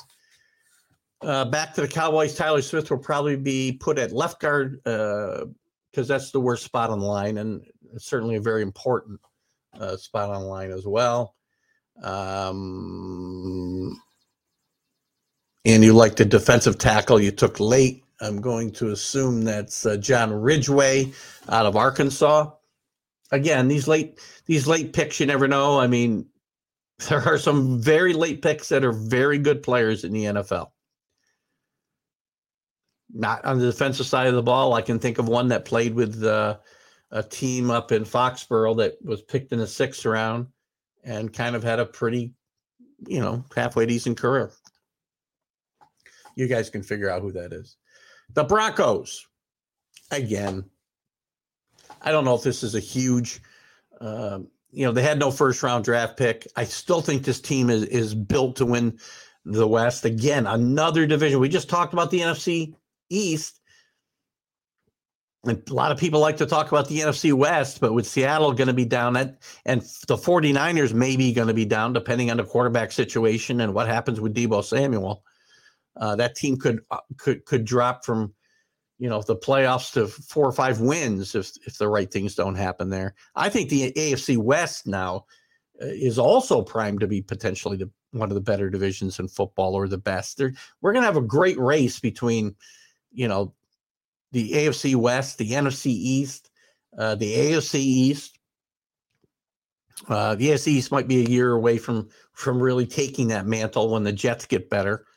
But this AFC West, with the Broncos getting better now with Wilson at quarterback, to go along with a bunch of other talent they had to surround him with, the Chargers getting much, much better. I love their pick of moving up to get Zion Johnson out of Boston College, which we'll talk about in a little bit. They're certainly going to be better with their quarterback, having another year to improve. They're going to be tough. The Chiefs have rebuilt very strongly, and you got the Raiders, who have gone out and improved that team. It's going to be a question of whether Josh McDaniel is a great coach or he's just a great coordinator. We'll find out. What I missed here? Talking about the Broncos, 2 Oklahoma guys in Denver will be amazing players. Yell is underrated in his mind. And neither one of them went terribly high, right? I only got one guy. Oh, I'm sorry. The first pick was in the second round was edge player Nick Benito, which I think Benito's is the guy that Alan's talking about. The other would have been DeLaren Turner Yell out of Oklahoma, safety. Listen, this was a deep draft for defensive backs as well. So a lot of these guys that were fourth and fifth round picks, really good players. And there was a couple I would have liked to see the Patriots get that they just didn't. And we'll talk about their picks coming up here in a little bit. 10:30. We got to move along here. Spending too much time on too many of these teams. So the Broncos will give, I guess, a B. The Lions, I like what the Lions did. Keeping hometown hero Aiden Hutchinson in Michigan. A lot of debate whether he or Taylor should have gone number one. I think it was a good pick here. I like them taking Jamison Williams in the first round, moving up to 12 to get him out of Alabama. Going to miss some time next year, but look, the Lions probably aren't winning anything anytime soon, but I think this was a good pickup for them. And then the rest of their draft, we can certainly talk about later. They're going to need a quarterback at some point, and they did not draft a quarterback in this draft. So it's going to be very interesting to see what they do in that position. Let's move on to the Green Bay Packers, Kenny Gifford's team and Rick Sherlock's least favorite team. The Packers, I think didn't have a bad draft. I mean, I doubt that, although I like they did get Christian Walker late. I thought they might take him in the first round, Christian Walker out of North Dakota State, to help that wide receiver hole that was left with the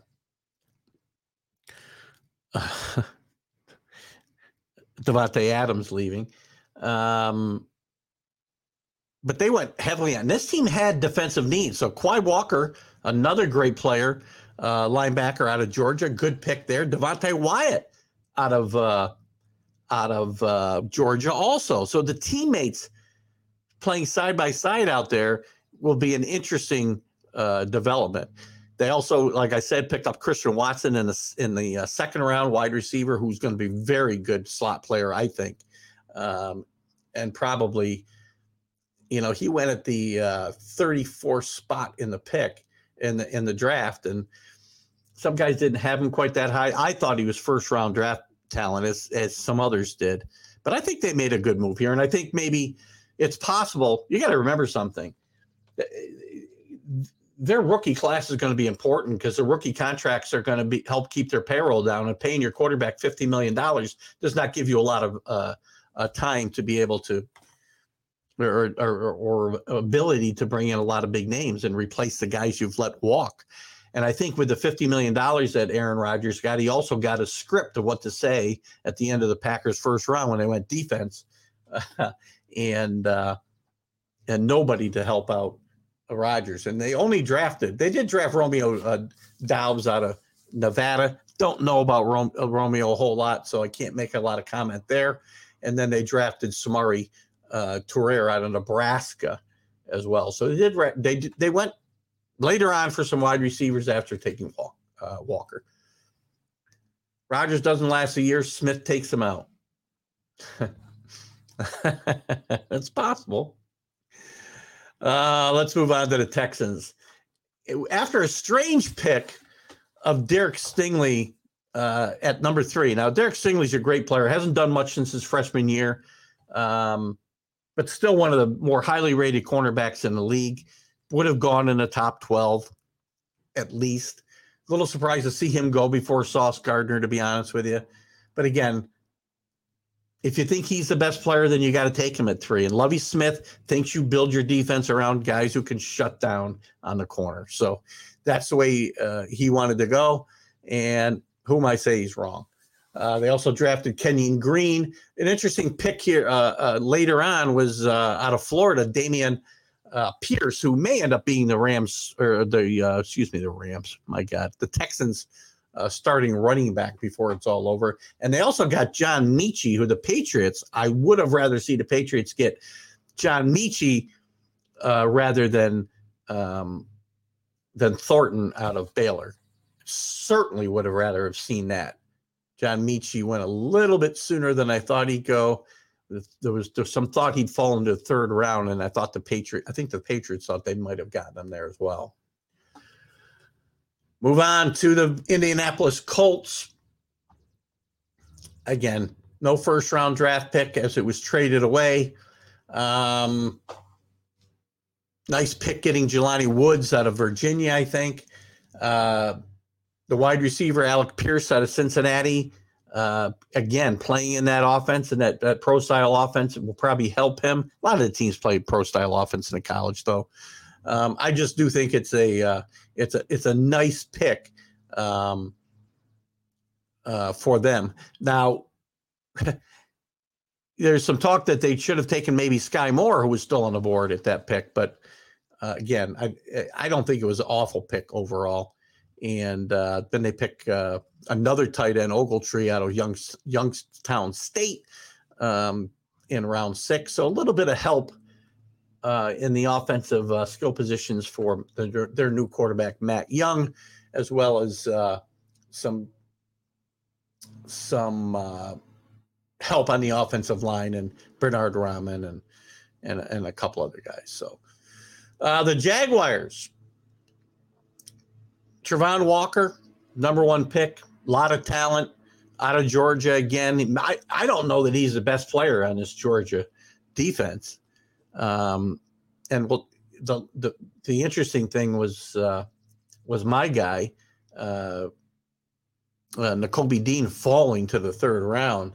But Jacksonville, listen, I don't think this was a great draft, other than I do like Devin Lloyd, and I do like Travon Walker, but I don't think they did a whole lot to improve themselves after that. But these are 2 good picks that will help solidify that defense. Moving on to the Kansas City Chiefs. We've already talked a lot about the Chiefs, getting McDuffie, getting Karlaftis, getting Sky Moore, getting Brian Cook, the safety out of Cincinnati. I think this is really – they drafted a lot of defensive players in McDuffie and Karlaftis. I still don't know. Maybe I said Duffy. Did anybody ever tell me what I said when I didn't say McDuffie? Getting Chanel out of Wisconsin, Williams out of Fayetteville State, which I don't remember a guy getting drafted from Fayetteville State before, but we'll see how that works out. Watson, cornerback out of Washington State, and another safety out of Marshall and Johnson. So a lot of help on defense for the Kansas City Chiefs. I think they did a good job. Kenny agrees. Nobody's a fan of Aaron Rodgers on this show. That's apparent, except one, Carlos Chavez.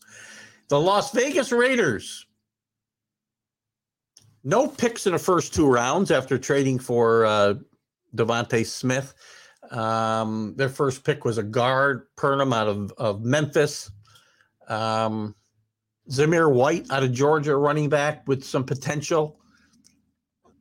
Other than that, this was kind of a nondescript draft, I think, for the Raiders. They made most of their moves in free agency, and we'll see how that works out for this team going forward.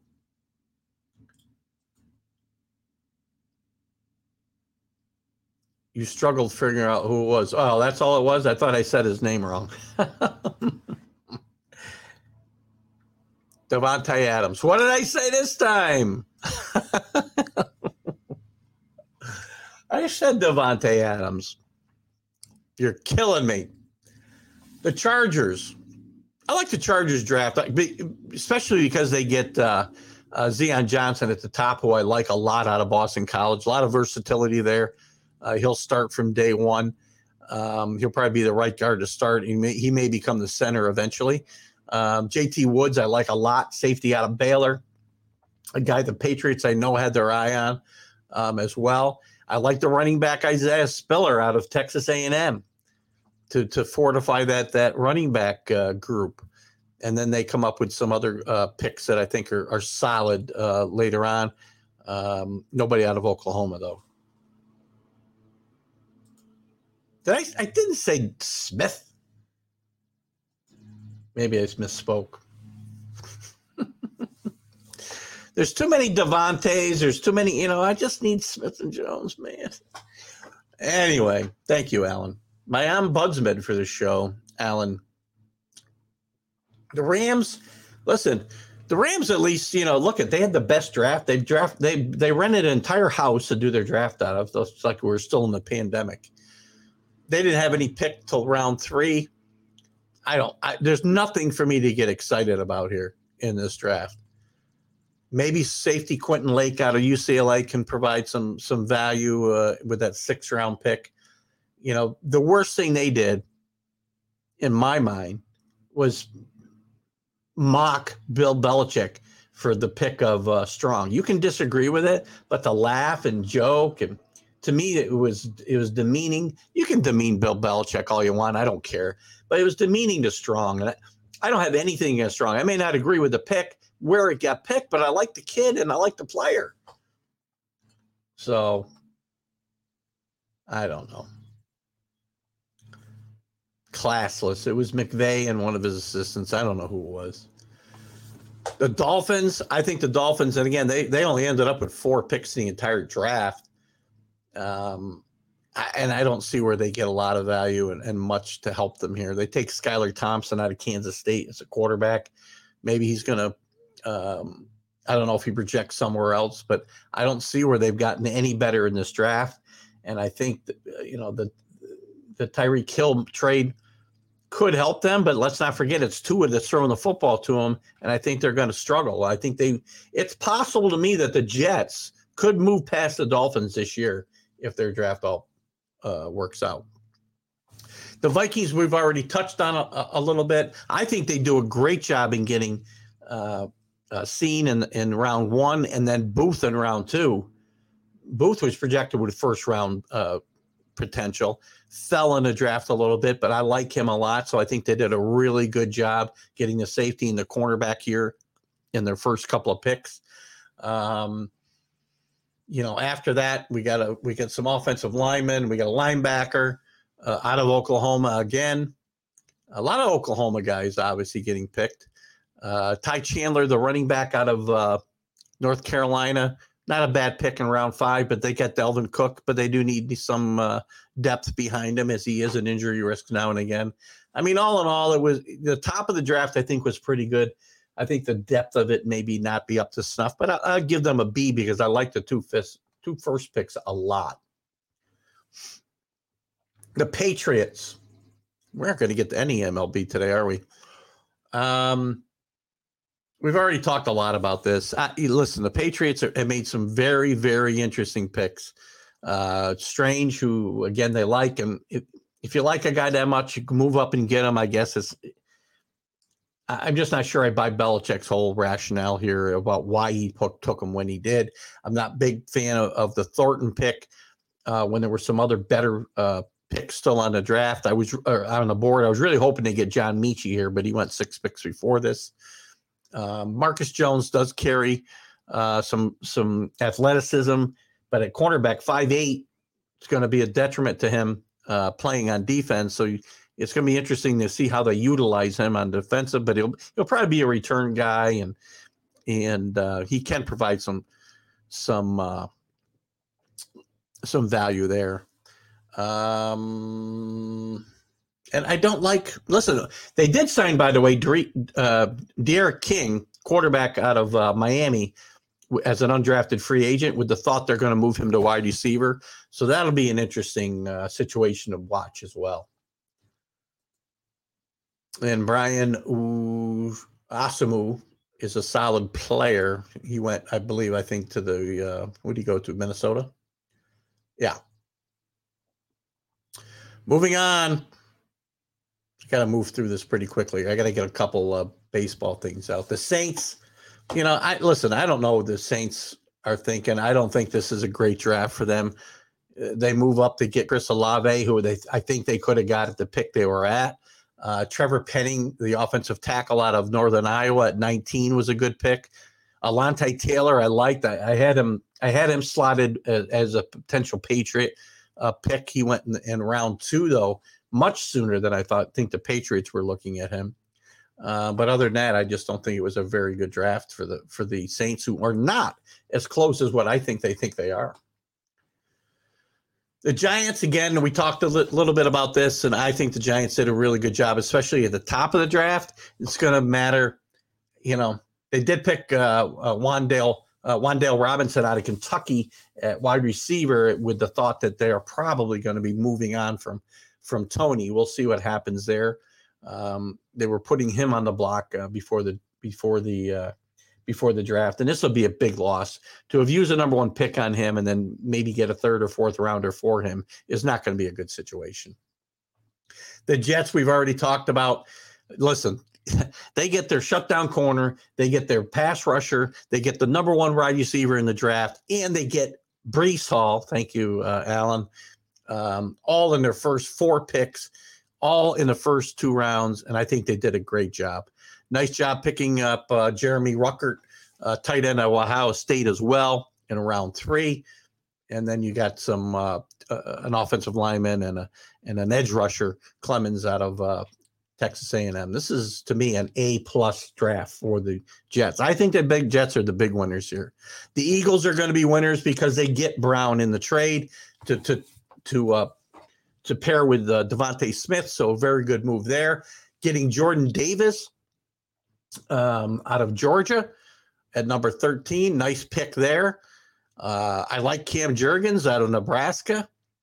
They get Nakobe Dean in the 3rd round, who, by the way, was graded out as the best player in that Georgia defense in a lot of places. Now, he is smallish, and he slid in the draft a great deal because of some injuries. And he may even redshirt an entire season, which was news to me. I did not read a lot about that before the draft. The Steelers, I can't give them better than a B. I mean, they got their quarterback.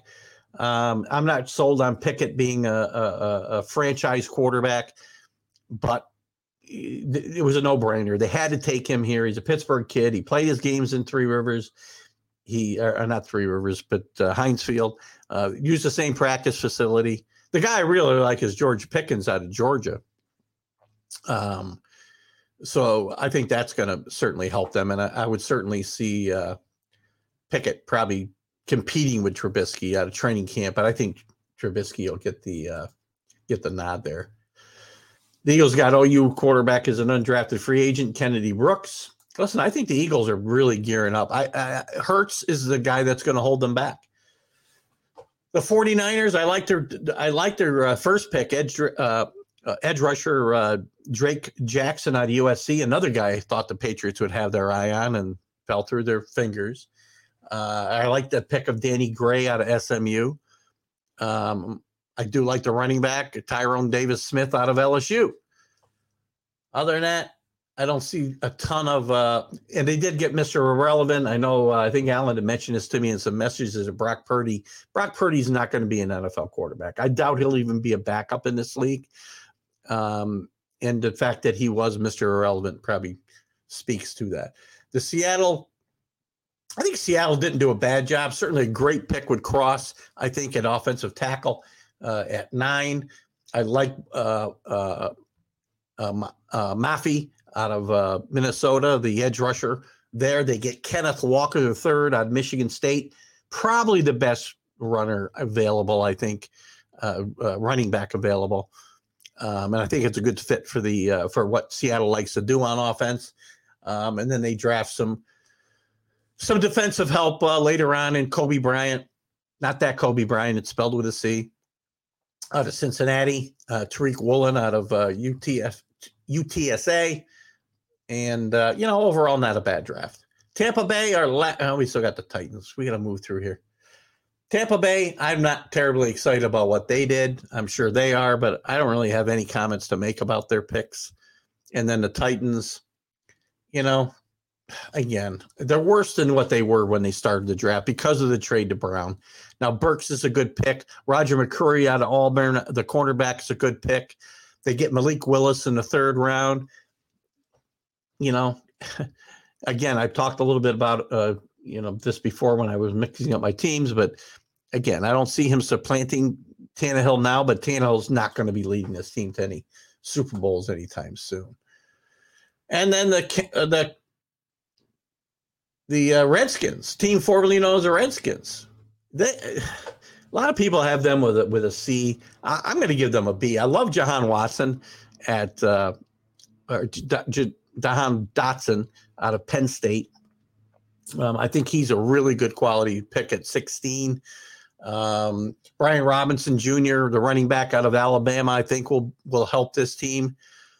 Sam Howell, I think, was maybe a steal at 144. I think Sam Howell will have a place in this league. It may only be as a backup or a journeyman, but I do think we'll see him, and we could see him playing for this Washington team sooner than later. But that kind of wraps that up. I want to spend a couple of minutes, only because I didn't get a chance to talk about it.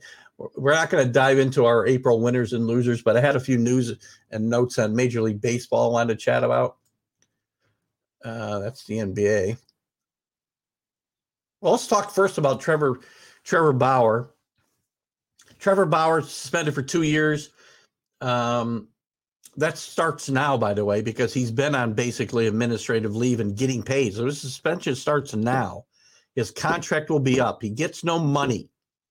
Trevor Bauer will never play in this league again. I've said that forever, and I'm going to continue to say it here. I do not see this happening going forward. The Mets combined, I think 5 pitchers combined on a no-hitter last night. Are we ever going to see a no-hitter by how many no-hitters are we going to see by single guys going forward the way this game is played today? I just don't think there's going to be that many that are played. And pitchers are going to be given that much of a chance going forward. We did see some last year, obviously. But even this year, and again, I understand in April, we're still really, it was probably the middle of April, maybe even near the end, where we theoretically still would have been playing spring training games. If you extrapolate the calendar out. So I don't know, but I don't know if that's, a good thing, a bad thing. I just don't know anymore about Major League Baseball. Any other news I wanted to talk about here? Bauer, Clevenger. Let's talk a little bit about we'll look at the standings quick. I'm not going to have time to go through everything. I did want to talk about a couple of interesting developments early in the season here. If I can get to the standings, and we got just about 7 minutes to talk about this, maybe 6. The Yankees leading the East at 15-8. The Blue Jays right behind him, though, game and a half. Yankees have surprised a little bit. Still winning games with home runs, though. Still scoring runs with home runs. So I worry a little bit about that. A lot of men left on base. But, again, when you're getting a lot of men on base, you're going to leave more out. The pitching staff, Severino stays healthy as he has so far. He starts today as they go for 9 in a row. If he stays healthy, it certainly lends a bit of help to the Yankees. Garrett Cole is Garrett Cole again. The last couple of starts have been outstanding. The Red Sox are the big interesting surprise here, as they are not playing well at 9-13. The Twins, my surprise pick to make the playoffs in the American League, 12-9 and leading the Central Division. Let's not forget this. Brian Buxton looks like he might be staying healthy. Carlos Correa is contributing, not quite hitting as well as he'd probably like to, but interesting the way he's been able to do that. In the West, the Angels, another team I had making the playoffs in a little bit of a surprise, 14-8. And leading the division by 2.5 games. Seattle's right there, 11-10. Houston, 11-10. The Athletics, surprisingly, hanging around 500. And I don't know what to tell you, Alan, but I warned you. Your Rangers off to one of the worst starts in baseball at 7-14. Pitching matters in this league, guys. In the National League, the Mets, the Buck effect has just been awesome. The culture change there, the way they approach the game has just been tremendous. They've had a pretty They've only been 6-4 in their last 10, but they're 15-7 overall. I think tied for the best record in baseball. The surprising Marlins at 12-8, right behind the Mets, though. Donnie Baseball's got this team playing well, won 7 in a row. The Phillies, again, 500. And I have them making the playoffs, but, you know, their defense is just not good, and they're going to have to outscore a lot of teams. The Braves, just like last year, off to a slow start. They do have Acuna back now, so let's see what they can do with their lineup more intact. And the Nationals, one of the worst teams in baseball. Milwaukee finally starting to right the ship. Won 5 in a row now, 8 of the last 10. They're 15-7. My pick to go to the World Series, and I believe I had them winning the World Series this year. And the Cardinals, a bit of a surprise. They've fallen back a little bit recently, going 4-6, but they're 11-9 overall. The rest of the division is just not any good. And the Cincinnati Reds, I said, could be historically bad, and they're off to a start that certainly lends to that. 3-18 through April. Out west, more of the same as last year. The Giants and Dodgers battling it out, and the Padres right there, playing better than I thought they would play. All at 14-7, 14-8, 13-7. They're winning. They're all within a half a game of each other. And the surprising Rockies are 4-6 in their last 10. They've fallen back to 12-9, but still have a bit of a surprise so far. And the Diamondbacks playing better than I thought they would. Only a couple games under 500.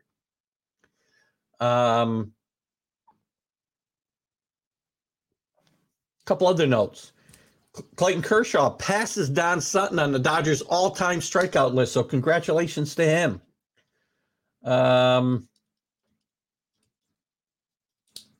We'll talk about the baseball. The home run drought, to me, is a couple of things that are affecting it. It's the weather. It's the lack of spring training. Is there something wrong with the ball? I don't know, but we'll dive into this topic a little bit more going forward, but I don't know why it's such a horrible thing that we aren't going to have, 8 guys hitting 40 home runs, 10 guys hitting 40 home runs, 50 guys hitting 30 home runs. Why is that a bad thing? And also, it could be the approach is starting to change too. Or maybe out of striking out so much. I don't know. Anyway, a lot of things we'll talk about going forward. But I want to point out a couple of quick things. We spent a lot of time on the NFL and the NHL today, which we needed to do.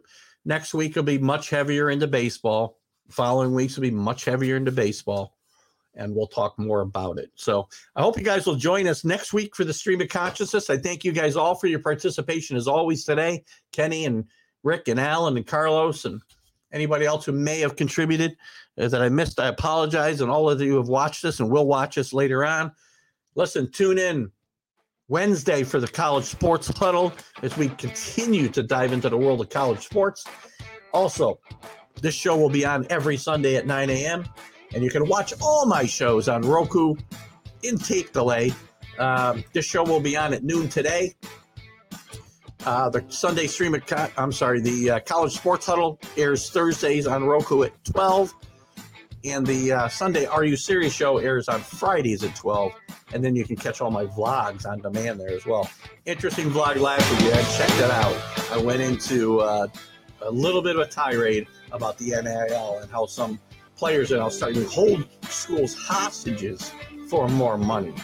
Anyway, great to have you guys. Have a great Sunday. It's a beautiful day. Keith Engle for TGI Sports Talk. Have an awesome day.